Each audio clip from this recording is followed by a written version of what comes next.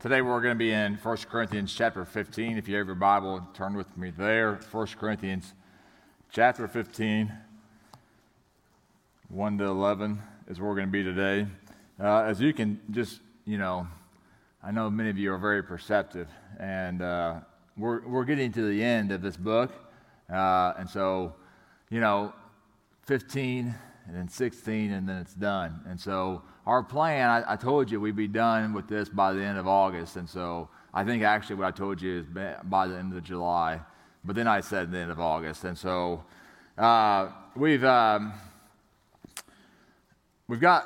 these two chapters, and what we're going to do is we're going to spend the next 4 weeks, including today, on chapter 15, and then we're going to spend 1 week on chapter 16. Not that 16 isn't important, but it's really a summary of the entire book. And chapter 15 is very important, and it talks about the gospel, and today we're going to see that it talks about the importance of the resurrection and how that applies to our life and the importance of it today and even then. And so if you have your Bibles, just turn with me to 1 Corinthians 15. I just want to say how much I appreciate people like Roger and people like Seth who have kind of stepped up and filled in while Matt's gone, while Kathy's gone. I just want to let you know I'm never going to forgive Amy Grooms for allowing my wife to be gone this weekend, and so how dare she ask my wife to be gone on a Sunday morning. That's just, or on a weekend for that matter. Whew. It's pretty rough. You don't know how much your wife does until she's not around, and it's like, whew. Amen. And all of God's people said, Anna. Hey, listen, but this isn't Seth who's doing a great job. He does so good, and, he's really matured in the last year or two, and I'm very proud of Seth and all that he's doing for our church. Behind the scenes, he does a lot, and Seth, I appreciate you, buddy. 1 Corinthians chapter 15, Father God, thank you so much for this day. We thank you for the opportunity we have to gather together in this place and to worship you. I do thank you for this time that we have to gather together in this place and to worship you. And I thank you for the many elements of worship that we've experienced here today. And Father, I pray, Lord, that you would just allow for us to hear a message from you. Allow for us to know that you are here, that you're an unseen guest with us today. And Father, I pray that as you speak to us, that we would hear and that we would respond. And Father, I know that you have a message for us. And so, Lord, if you would, just allow for us to hear that word and to respond in a way that bring you honor and glory. Lord, I recognize that I have a part in this. And so, Father, if you would, just forgive me my sin, cleanse me of the unrighteousness that is in my life, and give me the grace that is needed to preach your word in a way to bring honor and glory to your name in a way that brings sinners to repentance and believers into a time of renewal and their relationship with you. Father, if there's someone here today that has never accepted Jesus Christ as Savior and Lord, I pray that today would be that day where they admit that they are a sinner, believe that Jesus is the Son of God, and confess Jesus Christ as Savior and Lord. And they were to do that, Lord, we would give you all the honor and all the glory. Lord, we love you so much, and we thank you for all that you've done for us. In Jesus' name we pray, and all God's people said, amen.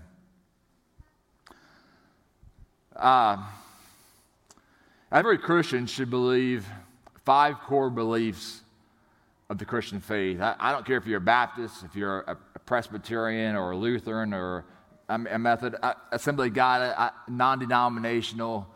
If you profess Jesus Christ as Savior and Lord, there's 5 fundamentals of our faith. 5 fundamentals of the faith. Now, the first one is the inerrancy of God's Word. This fundamental states that the Bible is completely without error and fully truthful in all of its writings in the original manuscripts. Okay? Now, that's a fundamental teaching. Now, listen, the original manuscripts were written in Greek and Hebrew, Aramaic. They weren't written in ESV or New King James or Old King James or NIV. Those are what? Translations, okay? That the fundamental of our faith is that the original manuscripts were inerrant. The second fundamental of our faith is the virgin birth of Jesus, that we believe that Jesus was conceived and married not by man, but by the Holy Spirit. The third is the substitutionary atonement of Jesus Christ. This is the belief that Jesus died in our place for our sins and took the penalty of sin at the cross of Christ. The fourth is the reality of the miracles of Jesus, the belief that Jesus actually performed the miracles that are written in Scripture. And the fifth, and most relevant to our passage of Scripture today, is the resurrection of Jesus Christ. This is the cornerstone of our Christian faith. 3 days after dying, Jesus rose from the grave. His physical body was fully resurrected from the grave. Chapter 15 is very important in the history of the church and our understanding of the resurrection. When Paul wrote these letters, especially like this letter, this chapter, the Gospels hadn't been written yet, friends. I mean, it was 10 years before, at the very minimum, 10 years before Mark was written, the first Gospel. And so you just think about how important this letter is when Paul wrote this for the church to fully understand the resurrection of Jesus Christ. This chapter was huge for the church 2,000 years ago, and even today, in 2023, it's still just as important. Listen to how Paul starts off this chapter, verse 1 and 2. Now I would remind you, brothers, of the gospel I preached to you, which you received, in which you stand, and by which you are being saved, if you hold fast to the word I preached to you, unless you believed in vain. He says, I, Paul, preached the gospel to them. The gospel is the good news of Jesus Christ. If you want me to clarify for you, then turn to your Bible in 2 Corinthians chapter 5, verse 21. You can turn if you want to. I'll give you a second. 2 Corinthians 5, 21. It's not that far away. If you have your Bible. 2 Corinthians 5, 21. For God made Christ, who never sinned, to be the offering for your sin, so that we could be made right with God through Christ. Let me read that again. For God made Christ, who had never sinned, to be the offering for our sins, so that we could be made what? Right with God through Jesus Christ. That's the gospel, friends. The best verse, I believe, in all of Scripture that just, in one verse, just completely summarizes the gospel of Jesus Christ. Our Savior, who never sinned, took on our sin so that we could be made right in the image of God. I mean, just think about that for a second. The man, the Son of God, friends, never sinned, never did wrong, took on your sin. He took on the worst of sinners' sin so that you might be made right in the eyes of God. That's the gospel of Jesus Christ.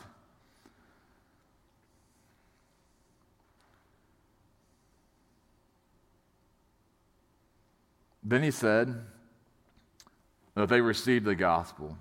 I preached the gospel, you received it. This word received means they accepted it. Paul had accepted it as well.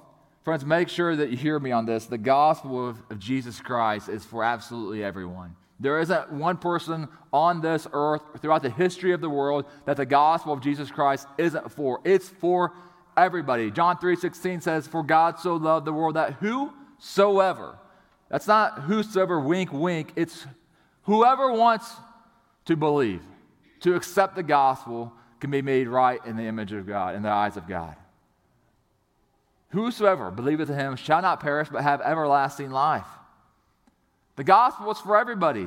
I mean, it was for Paul, and Paul was persecuting Christians. He was at the death of Stephen. When Stephen was martyred because of his faith, Paul was there.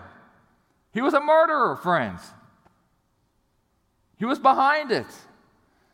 The gospel's for him. It's for everybody. There isn't a person that it's not for. It's for everybody.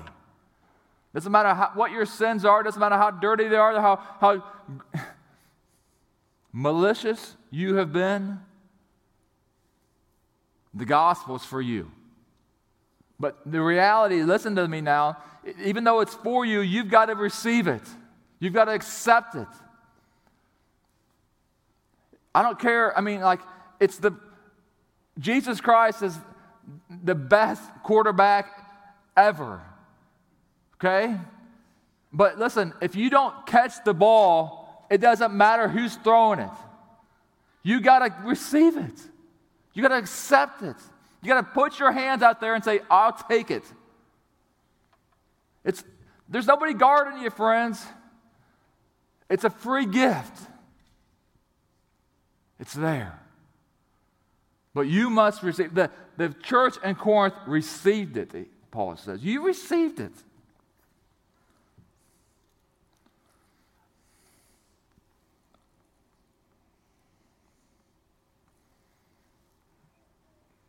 Now they stand in the gospel. The word to stand is referencing the perseverance of the saints.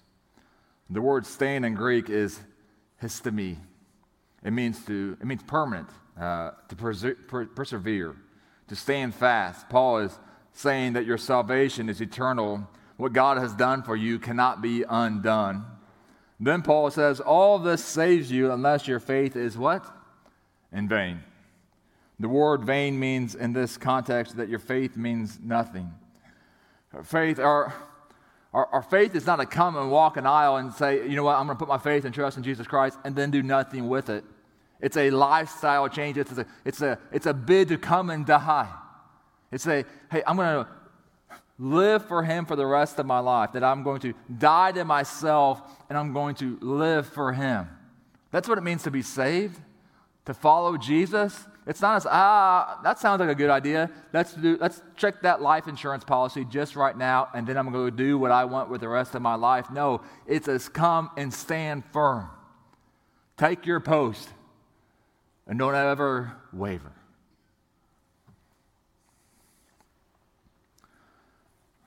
I could stop my sermon right here, right?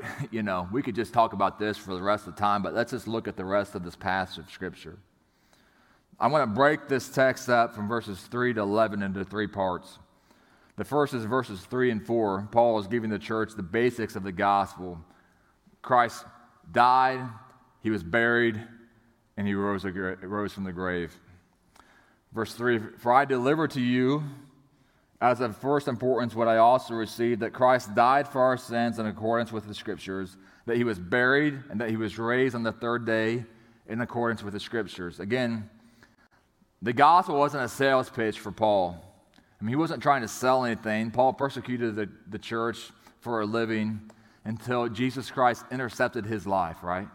This is who Paul was. Make no mistake about it. He doesn't hide from that past. And in that moment, though, he accepted. When God interceded on his behalf, he accepted Jesus Christ.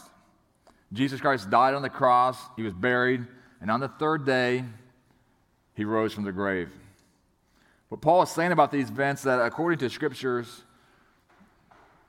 that's what he says, right? He says this over and over, according to the Scriptures.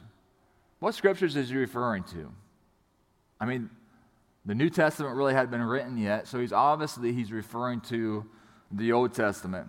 Friends, there are like 300 plus Old Testament Scriptures, prophecies that prophesy and were fulfilled by Jesus Christ. Over 300. Some would say closer to 4.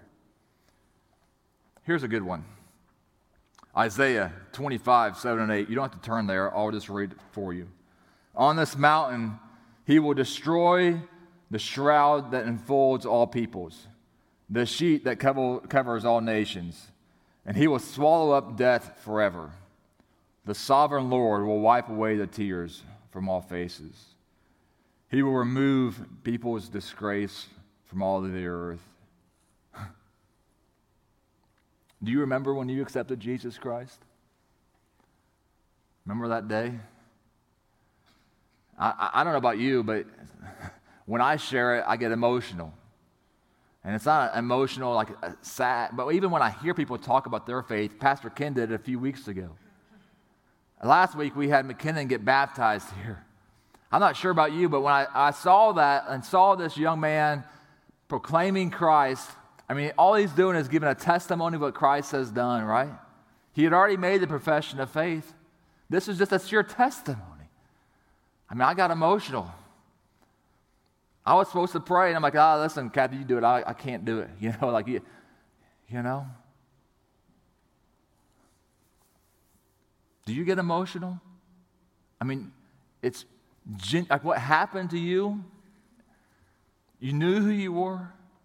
You know what Christ has done for you. None of that's possible without the gospel of Jesus Christ. Amen. The second part of this text is from verses 5, 6, and 7. And these verses, Paul discusses that the resurrection, the post-resurrection appearance of Jesus, and how they prove beyond any doubt that Jesus rose from the dead. 5, verse 5. And Jesus appeared to Cephas, then to the 12, then he appeared to more than 500 brothers at one time. Most of them still are alive, though some have fallen asleep. Then he appeared to James and to all the apostles. Jesus didn't just rise from the grave and just, pop in and pop out, right? That's not what he did at all. For 40 days he was there, friends. 40 days. I mean, he appeared to his disciples. He appeared to Peter. He appeared to hundreds of people at one time. He wasn't hiding. He didn't pop in, pop. I mean, he was present. Earlier this month, I had 15 people in my house. They were my in-laws. Let me just tell you, they were there for 6 days.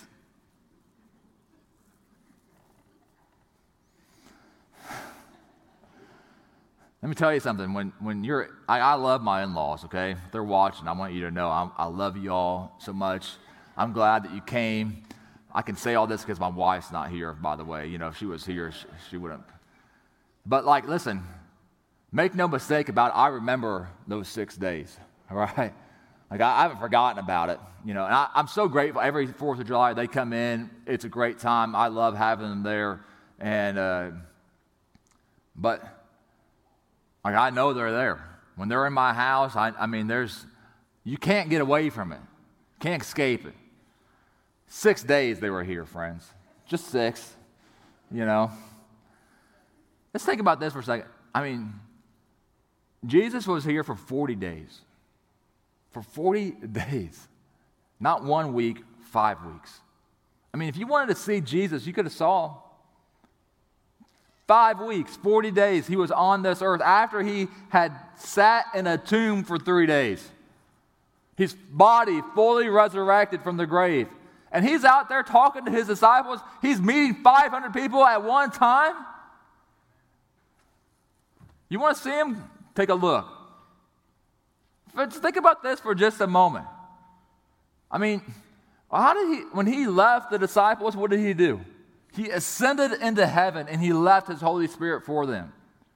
40 days he's here after he died. The disciples watched him hang on a cross. The ladies would come in and they would treat his body in the tomb. 40 days he's hanging around, holes in his hands. Just think about that for a second, friends. Think about the fact that each one of the disciples, every single one of them died, almost without exception, almost all of them died a horrible, violent death. None of them turned away from their faith. They all of them faced persecution. All of them.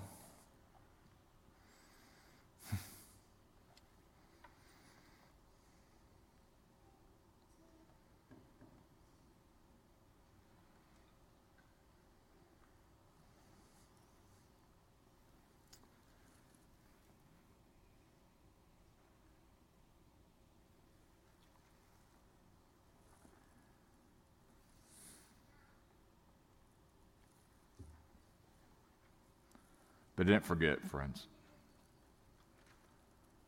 They didn't forget what Christ had done for them. He offered them forgiveness when they turned their backs on him. When they denied him 3 times, he offered forgiveness.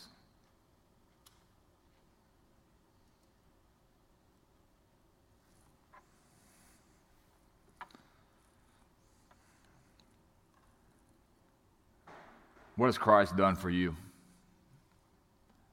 What forgiveness has he offered up to you?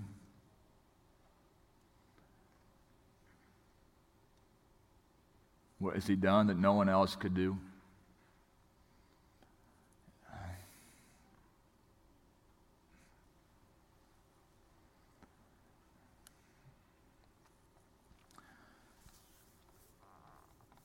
Sometimes in our faith,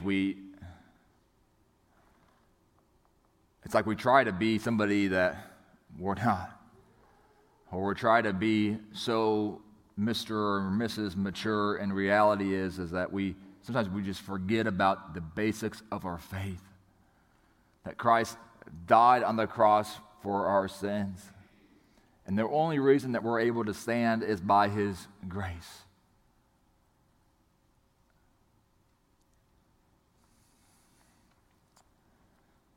Don't ever forget about what Christ has done for you, friends. Don't ever grow tired of telling others about what Christ has done for you. Of sharing your testimony, proclaiming the gospel of Jesus Christ to the nations, to your family, to your friends, to your neighbors, to the people that are in this room. Sometimes we just need to be reminded of the gospel. We need to be reminded of what Christ has done for us. In this last part of the text, Paul magnifies the grace of God in which he allowed them to be among the witnesses of Jesus' resurrection. Last of all, verse 8, as to one untimely born, he appeared also to me. For I am the least of the apostles, unworthy to be called an apostle, because I persecuted the church of God. But by the grace of God, I am what I am, and his grace towards me was not in vain. On the contrary, I worked harder than any of them, though it was not I, but the grace of God that is with me. Whether then it was I or they, so we preached, and so you believed. Friends, this untimely being born here is simply... he wasn't born the same way as an apostle. He wasn't made an apostle the same way that the others were made. Again, he persecuted. God met him on that road to Damascus and changed his life. And because of that, many of the people in Corinth, the leaders especially, they questioned his apostleship. They questioned his authority to teach them, to scold them, to say, hey, you're doing this. I mean, they did not accept his teaching. For I'm the least of the apostles, he says. I persecuted the church of God, but by the grace of God, I am what I am. And his grace towards me was not in vain. What's that vain mean? It's not wasted. I'm not wasting it. It's not for nothing. On the contrary, I worked harder than any of them. Though it was not I, but the grace of God that is with me. Whether then it was I or they, so we preached and you believed. This word preached means to proclaim the gospel, friends. That's all that it means.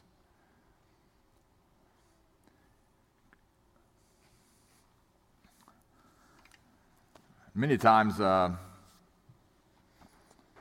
people don't believe in the gospel because science, it doesn't make sense scientifically, right? I mean, you look at the fundamentals of our faith, if we could go back there for just a minute. Which of those makes sense scientifically? Does the scripture being inerrant, that God speaking to 40 men over how many years, and the word of God being perfect, does that make sense scientifically?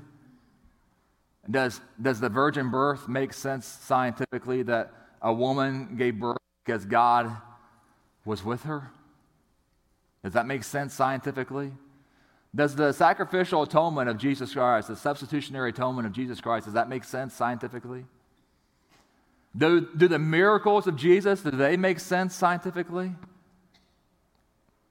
Does Jesus dying, sitting in a tomb for 3 days, and then resurrecting from the grave make any sense? I mean, I'm no scientist, friends, but the fundamentals of our faith that we all believe, that we all say, yep, that's the gospel, that's the truth, they make no sense. According to the world, that makes no sense. And the reason we believe is because we have faith in God's word. We know what Christ has done for us in our own personal lives. We've seen it. We can give testimony. And that's what Paul is saying here. Listen, I preached to you, I proclaimed the gospel to you, and you believed. Listen, we saw it with our own eyes. We saw our Christ resurrected from the grave. Look at my life. Why would I stop persecuting Christians in one day, one moment, and live for him? Paul was beheaded. Peter crucified upside down. Just think about it makes no sense. And many of us, I think, we want what Paul had. We want this miraculous transformation where God to speak to us and just make it as clear as possible that he is real, that he's alive, that he's speaking to it. But the Corinthians didn't have that. The church in Corinth, they had Paul proclaiming the gospel to him, and because of his words, because of his proclamation, they what? Believed. And friends, we're not Paul. I'm not Paul. We don't get that apostle transformation. We get God's word proclaimed to us. And when you believe, friends, I believe that God is an unseen guest here today. And many of you, maybe not many, maybe just a few, are here today, but maybe some of you are watching at home. Don't believe. I've never professed Christ as Lord. And the reason that you would make a profession of faith today isn't because of me, but rather because of what God is saying to you right now. That God is using his word, his written word, his spoken word to speak to you, to penetrate your heart, to sanctify your thinking, to correct your desires, to transform your heart. That's how God works today, friends. And you must put your faith and trust in him and say, yes, I believe the gospel. It's here. Our God is speaking to you today. He's impressing upon your heart the truth of the gospel. And you must seize this moment and say, I will accept it. Or see that ball pass you by and say no. Friends, this is the best chance that you have, though. The best opportunity that you have to say yes to the gospel of Jesus Christ. To receive it, to take it, and allow for the gospel of Jesus Christ to transform your heart, to transform your life, and to live for him. Don't allow this opportunity to pass you by. Lord Jesus, we love you, and we thank you for this opportunity that we have to gather together in this place and to worship you. Father, I pray that there's someone here today that has never accepted Jesus Christ as their Savior and Lord. I pray that today would be that day, that they would hear a message from you and respond in obedience. Father, I pray, Lord, that if someone were to do that today, that they would share that with me. They would share that with somebody in this room, that they would let someone know of what they have done. That we would receive just the joy of that news, and that you would receive the honor and the glory. I pray for the believer that's here that may be struggling, that may be going through a hard time. Father, I pray that in this moment that they would hear from you, that they would be reminded of your love, of your grace, and of your mercy. Father God, we love you, And we just pray that you would work now in our time of response. As we close this sermon, Father, I pray that you would not stop speaking to us. In Jesus' name we pray, amen.